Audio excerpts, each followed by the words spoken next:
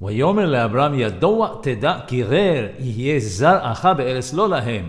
Your seed will be strangers in a land that is not theirs. Rabbeinu Gehinnam alav shalom, quoting Razal in Bereshit Rabbah, says that God showed Abraham Abinu alav shalom Torah and the Beit HaMikdash as well as Galuyot, exile and Gehinnam, hell.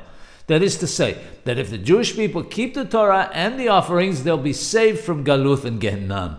If they transgress, they'll be punished with either Galuth or Gehinnam, and Abraham Abinu alav shalom was to choose which. The whole day, Abraham Abinu alav shalom was debating and uncertain which one to choose. Finally, he chose Gehinnam. God, however, hinted to him to choose Galuth. The question is, why did Abraham Abinu alav shalom have doubts, and why did he choose Gehinnam? Rabbi Ya'aqob alav shalom explains it as follows. Abraham Abinu alav shalom said, if the Jewish people will be in Galuth, in exile, and as a result of this exile they'll go down the wrong path, they'll end up going to Gehinnam, and as a result will be punished twice. But God hinted to him to choose exile because in Galuth we are judged less harshly because of the mitigating circumstances of being in exile.